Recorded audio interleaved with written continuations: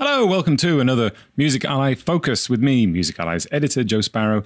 And in this episode, we're joined by Piers Henwood, a Grammy and Juno-nominated artist manager and musician. Now, a while ago on Music Ally, Piers wrote us a guest post about, quote, the implications of the pressure placed on artists to succeed in a needy industry and an always-on culture. So we wanted to talk to him more deeply about this topic and the relationship between fans and artists, and the pressure that artists are under and where that pressure comes from. Now, each Music Ally Focus episode analyzes one meaningful music business topic at a time, and so this podcast is going to be quick. It should take about the same amount of time as the aptly named David Rush could hypothetically, very hypothetically, stack 2,000 cream-filled biscuits. David stacked 38 cream-filled biscuits in 30 seconds in 2020, and for those of you who are wondering which cream-filled biscuit offers the greatest stackability, the photographs show him posing with a packet of Oreo Thins, which we presume offers the greatest biscuit density to height ratio for stacking purposes. Now, talking of things piling up on top of one another, artists are under increasing pressure to do, well, lots of stuff. Writing, recording and releasing music, creating TikToks, collaboration, communication with fans, going on tours and so much more.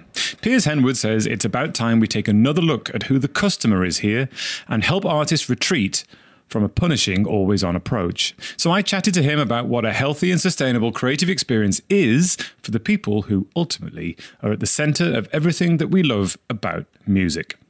Let's talk to Piers right now. Well, I'm very happy to welcome Piers Henwood to the podcast. Hello, Piers. Hi, Joe. Thanks for having me. Pleasure. Now, Piers, you wrote a really interesting guest post for us a while ago, and we're going to unpack that a little bit. But first of all, could you just briefly give us a little bit of background and context? Who are you and what do you do? Sounds good. Well, I'm a longtime artist manager. I've been managing bands for about the past 20 years based in Western Canada. We also run a small record label that we started during COVID. And I started my career as a musician myself. And as is the case with many managers, it's a path that doesn't necessarily have a formal career path to getting into being an artist manager. So you find people coming from different backgrounds. In my case, I came from the background of playing in bands.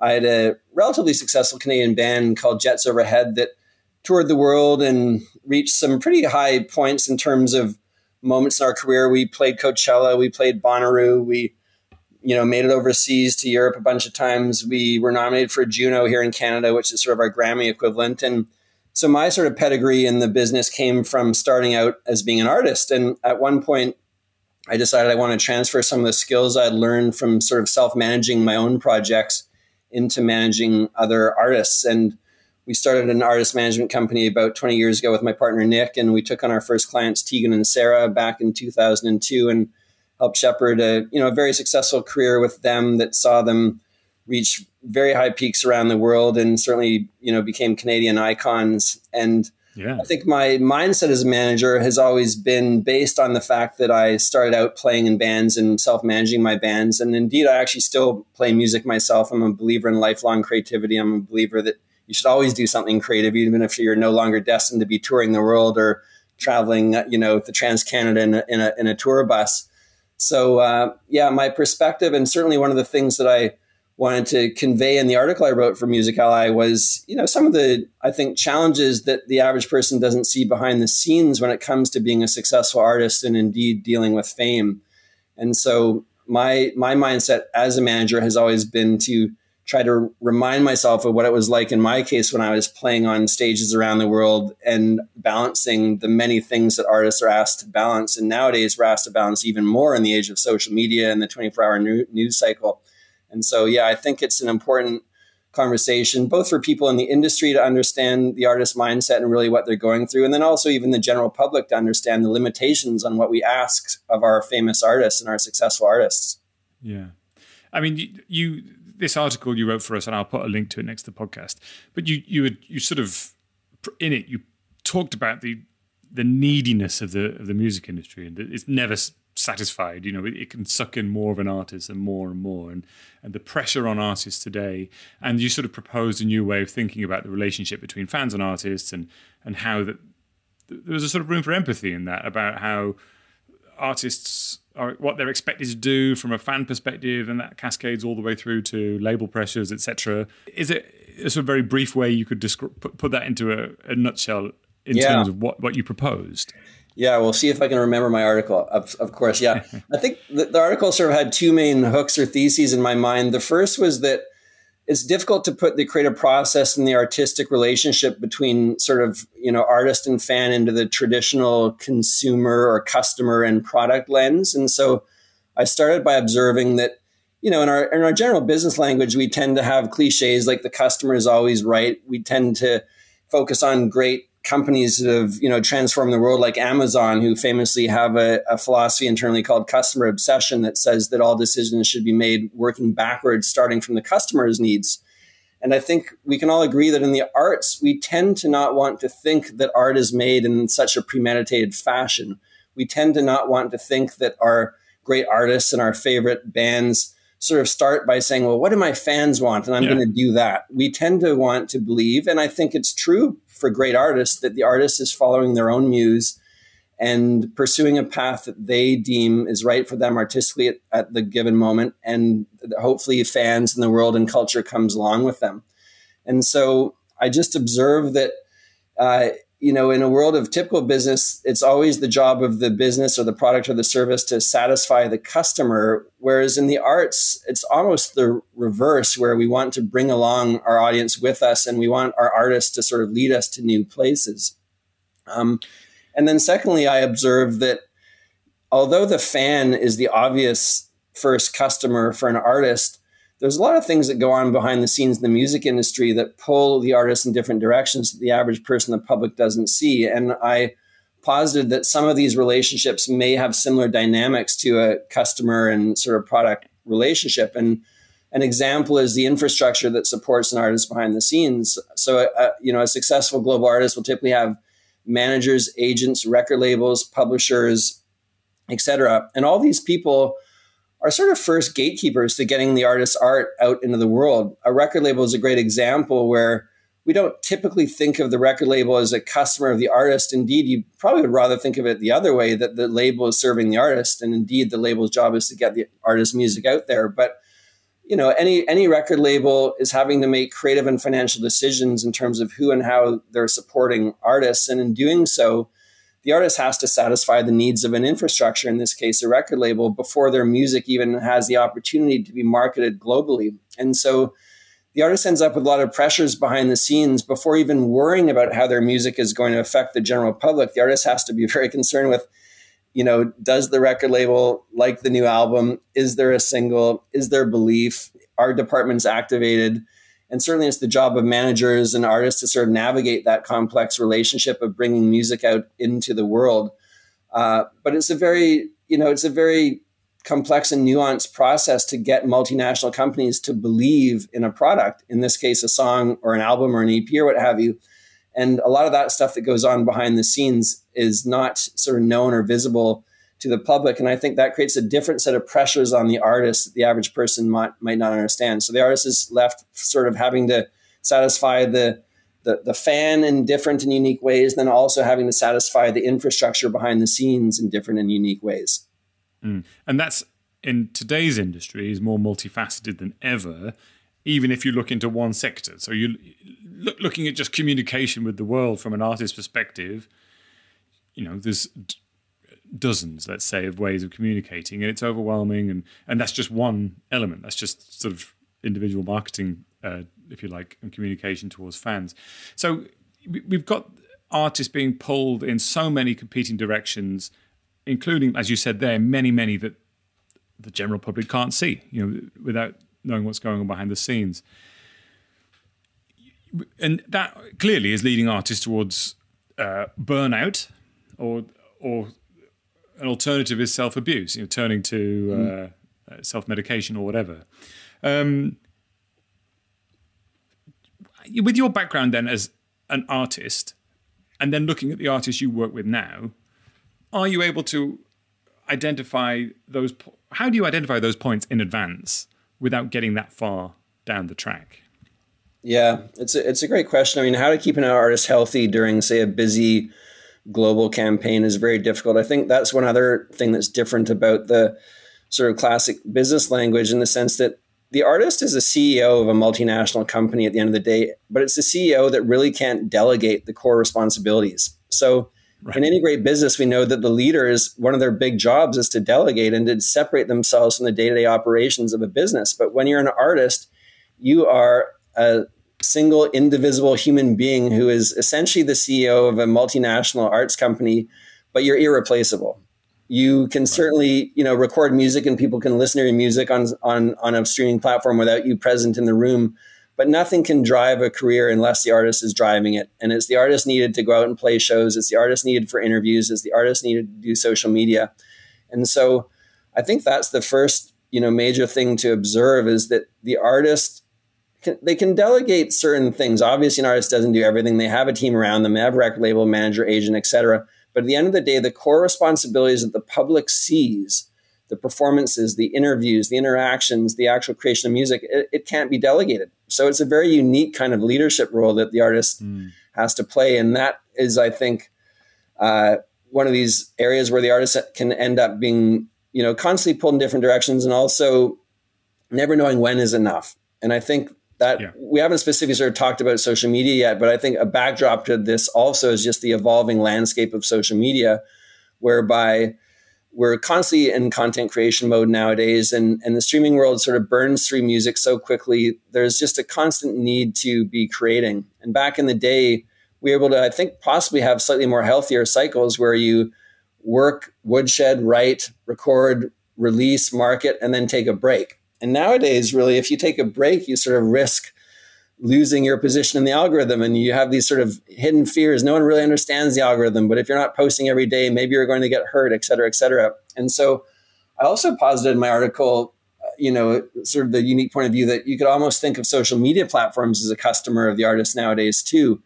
And although it's not a traditional customer, certainly the algorithms and the social media platforms behave similar to a customer, in the sense that they, give feedback on what the algorithm likes and what the algorithm doesn't like, and therefore what's propagated in feeds and what's sent out to the world. And so the artist also has to start thinking about these social media platforms in a very different way. And I think that's been a huge part of, creating burnout in amongst today's generation of artists, is the need to constantly create. And so I think that when you ask the question, like, what can we look out for, and how as a manager can we sort of be wary of this stuff, I do have answers to that, but I think maybe I'll say one other thing, which is I've observed that, this moment in time where we're sort of engaging all these new platforms, it feels to me like we are almost in a moment in time that's similar to space exploration, where we're putting human beings through new things that human beings have never been through. And so you think about sending people to the moon or eventually to Mars or what have you, and you can kind of, wrap your head around the notion that the physical aspect of the human being is going through things that we've never had to go through. But right now in society, I'd posit, the human being is going through psychological and emotional things that human beings have never really had to go through. And that's, on account of social media and the need to create constant dialogue, and also the sort of the nature of fame now in this current world. And so we know that the people on the vanguard of the sort of biggest moments of fame in our culture's history, from whoever, Elvis to Michael Jackson to whoever, we know the incredible struggles they dealt with, and the fact that they were sort of dealing with a type of, input into the human body that no one had ever had to deal with before. The number of people that wanted a piece of them, both literally and metaphorically, the number of people that wanted a piece of their time, the number of people that were reliant on them. It's a very unique blender that the artist gets put in when they have to deal with that level of fame. And I think now even niche artists who have, a dedicated 50,000 person following on Instagram or Twitter or what have you, they have all this data and requests and input coming at them. And it's a very different thing to learn how to deal with. And so I think we're still learning how to navigate that healthily. And I don't think we know yet. And I think we're sort of like the first generation, as people working in the industry, and our artists of this generation are the first generation that are really having to learn this. And we probably won't know fully what's working, what isn't, for a few years here, because in general, the learning point is typically when you're burnt out, take a break. But with social media, we're told you can't take a break. So it's completely paradoxical. Yeah. And it feels a bit, like to focus on social media, we're really not just talking about the platforms and the interaction there. But like you say, social media is so tightly meshed in with success now, because what happens on social media cascades into ticket purchasing, fan base. It will influence how you get playlisted on DSPs. It's really the window into so many pathways towards success, but at the same time, burnout, isn't it? And it's we're also seeing with smaller artists, as you mentioned there, perhaps they don't have the luxury of a team around them. Maybe it is them self-managing. And how do you learn when you're young, hungry for success, and essentially vulnerable because you haven't got experience? Like you say, they're being thrown out there into the void, aren't they? Yeah. You must talk to a lot of artists. What is a sort of a finger on the pulse of how they feel about the pressures that are on them at the moment? I think most artists feel fatigued by it and have a difficult time, especially if they become successful, expressing some of that fatigue. And I think that's one other overall theme I'd say about both my piece and my thoughts about sort of fame and success in the arts, is that we don't really welcome artists and successful entertainers complaining about their lives. And that's understandable in the sense that, the average person thinks, well, this person's living their dream. They're getting to, pursue creativity for their life. They get to tour around the world. They get adored by millions or thousands of fans. Like, what's there to complain about? But the truth is, there's a lot to complain about in any person's life, including a successful artist.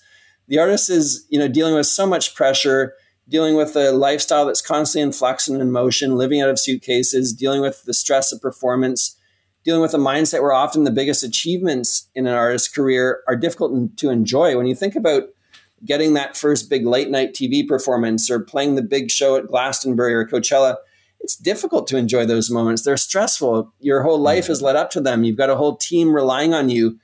So these sort of pinnacles of success, when you think, boy, that artist must be living the life right now, I think, a significant portion of the time, they're not necessarily completely happy behind the scenes, and they're struggling to deal with all of the things they're balancing. And so I think it's a problem in our society that we don't have more honest conversation about the ups and downs of success in the arts, and the fact that we don't tend to want to hear our famous artists talk in reality about what it's like and some of the pressures. We don't like to hear the complaints is a problem for society, because we are putting, as we've said, putting these artists through new experiments in the human condition, especially when it comes to social media. So I think we should want to hear what they're going through, because they're literally like science experiments in my mind. Sounds a bit crass, but we should be taking the observations and the data from what they're going through and learning from them.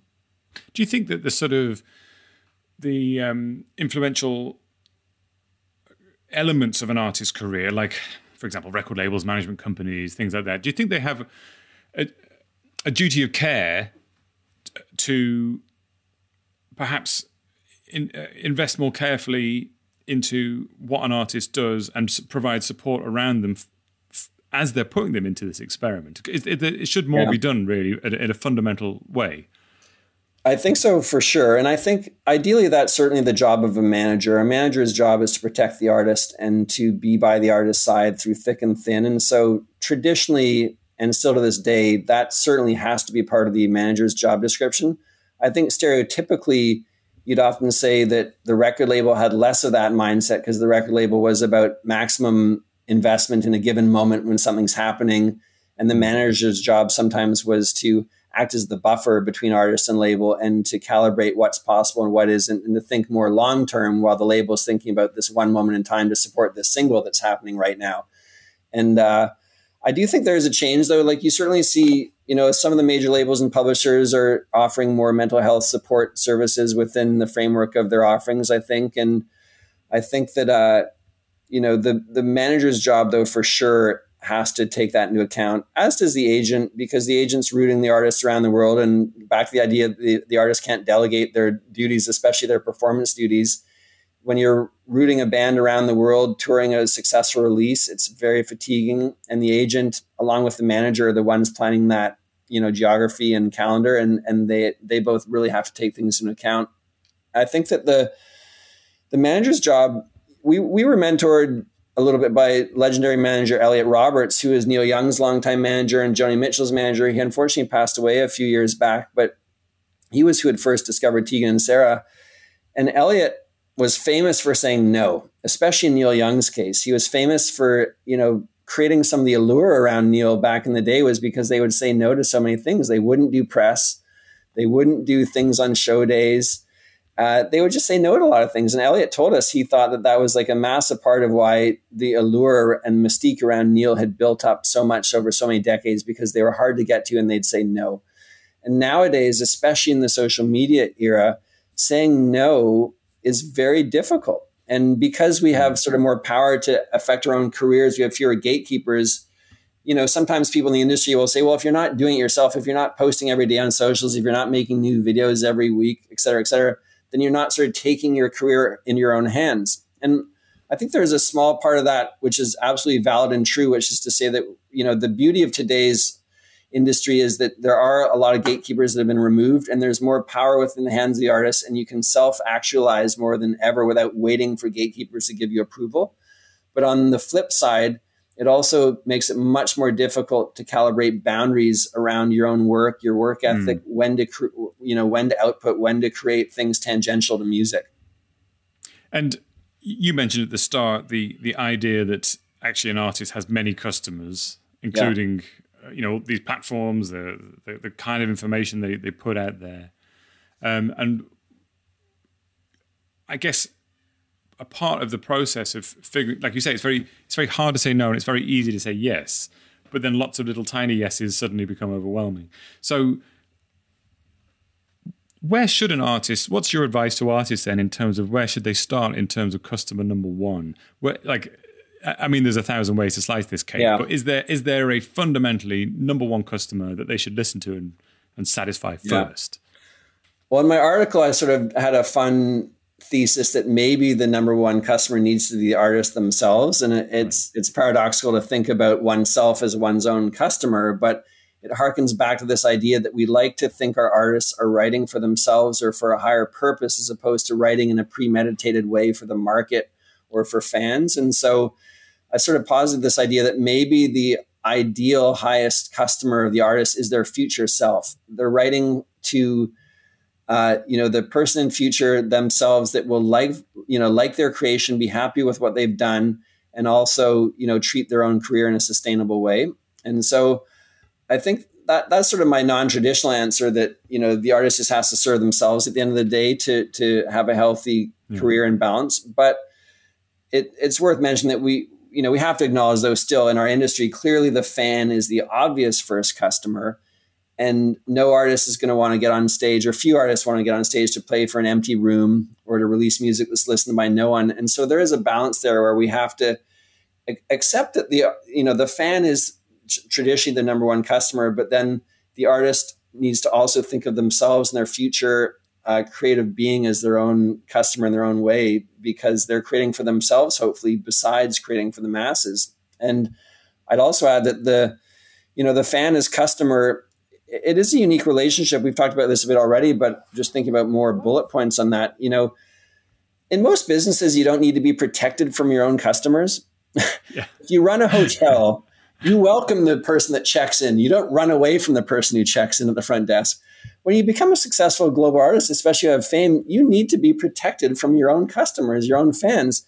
And most fans love and adore you, but you end up having dangerous fans. That's another thing that people don't see behind the scenes, is the amount of stress that, online, difficult consumers, customers, fans online cause for artists. This transfers over in the real world with stalkers and death threats. And you don't need to be at a Taylor Swift level to be experiencing that kind of difficulty from fans. Any music that touches fans deeply has the potential to also touch people deeply that may not be completely healthy. And sometimes people can, take art in the wrong way and believe art's being written for them or is so personal to them that they end up with a unique sort of mindset in their relationship with the artist. And so I think it's worth noting that it is very unique that, yes, successful artists also need to actually be protected from their own customers, their own fans in some cases. And a lot of artists end up with, I hate to use the word love hate, because I think artists love their fan bases at the end of the day. And we know artists always stand on stage saying, my fan base is the greatest and we love you. And that's true. They make it all possible. But we also know that it's very stressful behind the scenes to have fans that constantly want a piece of you, that, may criticize your latest work and ask you to return to the style of writing you did 10 years ago. Fans are very critical. First album, and I think this is an example where it's hard for artists to really speak their truth, because you never want to be complaining about your fan base or the nature of your success or fame. But it is very difficult to please music customers and fans. That's a very tricky, a tricky point, isn't it? Because it's a little bit, there's some analogy there with, for example, how much artists or songwriters get paid from streaming platforms, and you fans. It's amazing, really. In the modern era, they're fully aware now of what master recording rights are and what the royalty rates are from various streaming platforms, which is kind of wild that they know that, and they're I think happy to support their artists and say, hey, we want them to be paid more. But then there's the difficult part of that, isn't it? Which is, well, if you want them to be paid more, you've got to pay more, because that's how the structure works. And is this something that, not to criticize fans here at all, because fandom is a beautiful thing, but is there almost a sort of reflective point for the fans as well, who sort of, should we as music fans think, instead of passing off blame to saying, well, the business is pushing them too hard, which is true, right? There is those pressures there, or social media is asking too much, but should we, the fans, say, hey, look, these are our favorite artists, we want to protect them, and how do we step back? Is that, I mean, that's very tricky, isn't it? But is that a thing we should talk about? I think so, because we're in the era of trying to understand how to sort of maximize the value of superfans. We know that, as you said, the streaming platforms and so much of music now is passive and difficult to fully monetize. And so, starting with the 1,000 true fans model that's been talked about a lot in our industry, we know that right now starting a successful career really begins with monetizing the core group of superfans. And so I think it's worth noting, though, there's a healthy boundary to being a superfan and an unhealthy boundary. And, right. The healthy boundary of being a superfan is doing more than just listening to your artist on your favorite streaming platform. It's going to the show, it's buying merch, it's following the artist culture and spreading the word about the artist. But then there's also an unhealthy side of that, potentially, where the superfan may become overly obsessed or what have you, may ask too much of the artist. And this gets back to the idea that the artist is a CEO that truly can't delegate everything the way a traditional CEO can. The artist can't say yes to every selfie. The artist can't say yes to every interview. The artist can't play every city and every territory. And so there are trade-offs. And that's where, as fans, we have to be understanding of what's going on behind the scenes. Just because the artist isn't playing your city, it doesn't mean they're willfully ignoring you or what have you.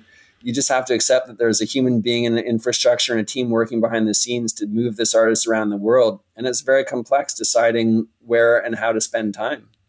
Which is weird, isn't it? Because we're more connected than we've ever been in history, and we're more understanding. In some ways, our empathy for other people is much higher than it's ever been in terms of understanding. We see the human being at the center of the superstar, and yet technologically, we're sort of and maybe psychologically, we're sort of incentivized to keep pushing for more, aren't we? And at the same time, you've got a music industry that is, you mentioned super fans. Well, we hear it repeatedly from various companies saying, well, how do we maximize what we get from the super fans? Here's 5 versions of the album on different colored vinyls. There's a complex set of responsibilities there, isn't there? When you say no, I'm not gonna push the superfans for more, and it's a bit of a two-way street, isn't it? And like you said, we're not there yet. We haven't got that balance worked out. But if we were to project forward a little bit and say, okay, we're going to get that balance more right, so that our artists are protected and not burning out, our fans are still really well served, superfans feel super served, and everyone makes money. What sort of changes could happen, do you think, that perhaps our listeners might want to implement for artists they're working with that would help protect them, but also keep everything else satisfied in there as well? What does a future better version of this world look like? Yeah, that's a big question. It's a great question. I don't have a perfect answer because I think so much of what we're talking about is tied to sort of structural changes in the way our industry and the way media is working. And so as an easy first answer, I'd like to say we should stop peddling fear that if you don't post X number of times on a social media platform, that the algorithm will sort of demote you. And so it may or may not be the case that the algorithm will demote you, but certainly none of us truly can look under the hood of these social media platforms. None of us, or very few of us, have the technical understanding either way to really understand the way an algorithm is working. So I think it's one of these areas. It's like taking your car to the mechanic and you just have to kind of rely on whatever they said is the problem. We throw around these things like, well, if you stop doing this, your followers aren't going to see your post and the algorithm is going to hurt you. We just have to take it at face value. And we can never ask ourselves, well, what would it be like to take a break for X number of months from social media? We sort of peddle fear around these possibilities. But ideally, I think that, the previous notion of more of a traditional album cycle was helpful in one way, I think, with regard to potentially mental health, in that there was sort of more of a beginning and an end to cycles back in the day. And this came with downsides too, in the sense that there's no reason to sort of pretend that music has to be put into an X number of month period and then it's over, then you take a break and then you start again. But I think it's very essential to human health that we both sprint and rest. And so, you read a lot of productivity literature that talks about sort of the value. Great work is often done through sprinting and resting, as opposed to like a constant sort of mid-level exertion of effort. And so I think like we're living in a society where we're kind of asked to have a constant mid-level exertion of effort. And I think like a machine, exactly. That's what machines are good at. Yeah. They just keep going, right? But we're not designed that way. Yeah. And I think whether you're working the business behind the scenes like us, or whether you're creating art, it's kind of that constant mid-level exertion of effort that gets really fatiguing. Yes, you've made the album, but now you've got to release a new single a month later because the streaming platforms need more content, and you got to remix everything. You got to make more content. And so I think that the sort of sprint rest analogy, which is more applicable in other industries, I think is maybe useful for us to think about, even though it's difficult because we're asked to constantly stay present in our fans' minds on social media. But ideally, I think that we need to give our artists proper time to rest and recuperate. And artists need time away from the spotlight. It's very fatiguing, obviously, having people clawing at you and wanting your time and deciding what to say yes and no to. And I think that breaks for artists are essential. They're also essential to replenish creative juices. And I think we will actually deepen, the output of our great artists when we allow them to take breaks and to travel and to explore. I wrote another article about this a year or two ago about, arts is one unique area where it's actually good to waste time. Productivity in the traditional business sense is all about producing and structuring time. Artists need to experience life, experience the world, go through ups, go through downs, and then reconvey their experience in a new form, which is their art. And I think that the notion of proper breaks and proper scheduling of time is essential for the future. And the question, though, is just how do you layer that over top of the fact that we have these structural changes in the way that streaming platforms and social media platforms are using, or at least are working. And what would be the indicator of an industry where that's working better then? What would we be able to see in terms of, with the output, the dream output, right, is artists producing more, or not more, but better music, right? Yeah, for sure. I think, deepening the art itself. I think we'd have, indicators.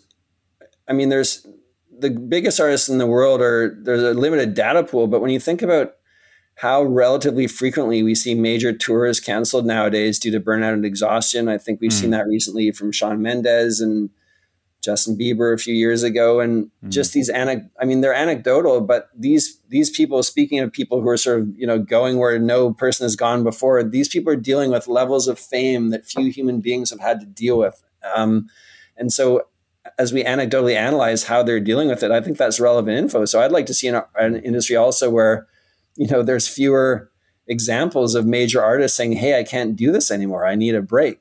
And we do have to keep in mind that every artist is different, and different artists have different tolerances for being in the spotlight and different levels of introversion, extroversion. And so I think to the previous question about, how managers and people in the industry can help artists, the first thing is it's not a cookie cutter approach. Every person is different. And really, that's the job of a manager, is to understand you're managing a human being also. And so, yes, you're managing a career. Yes, you're trying to grow a career. But if the human being isn't healthy, then the career is not going to happen either way. And so I think another indicator for industry would just be that there's no one size fits all. We have to give leeway to our artists to treat their careers differently. Some artists have a willingness to be on stage and be out and about more frequently than others. And we have to honor that not everyone's in that same boat.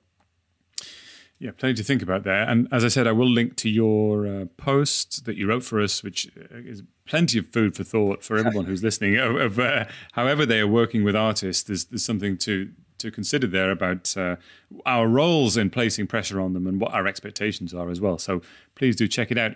Piers, before I let you go, one final question, which is the one that provides a little bit of context around all this, which is, what is your favorite piece of music? If you could only listen to one song or album, what would it be? Oh, man. I answered this not too long ago, and I'm going to give the same answer because it was a true answer. And it's also relevant because he unfortunately has died now, but it's Harry Belafonte's Calypso album. Right. Which is old school. It was one of the very first albums to ever be certified platinum in the United States. I think maybe the very first one. And yeah, it's a classic. And Harry's no longer with us, so I'll say him. I love that album. It always brings me happiness. And right. And, what is it you love about it? Is it? Well, I love that it's got such a happy feel and such a beautiful sort of Caribbean influence feel, but it also has a lot of depth. If you actually go behind the lyrics, they're actually, some of the songs are protest songs, veiled under these simple melodies and simple rhythms. And it's classic pop music in the sense that it immediately hits you. It's immediately catchy, but when you go under the hood, it has a ton of depth and a ton of meaning. Great. Well, I will link to that as well beneath the podcast, and we can all go happily into the future together. All right, Piers Henwood, thank you very much for joining us. Thanks, Joe. It's been great to chat with you today. And there we go. Thanks again to Piers. And if you found that useful, please share this podcast on with someone else who you think will get something out of it. You'll find a link to Piers' guest posts and some other links beneath this podcast. And if you want to get in touch, I'd like to hear from you immediately. It's joe@musically.com. That's joe@musically.com. We also have a free weekly email called The Knowledge, which comes out every Friday and lands in your inbox with punishing regularity. And it's filled with the best bits of analysis, news, marketing insight, and skills from across all of Music Ally's various services. There's a link to sign up below this podcast, and doing so will make you instantly a better human being. That's it. Thanks for joining us as always. I've been Joe Sparrow, you've been you, and this has been the Focus Podcast. And until next time, farewell.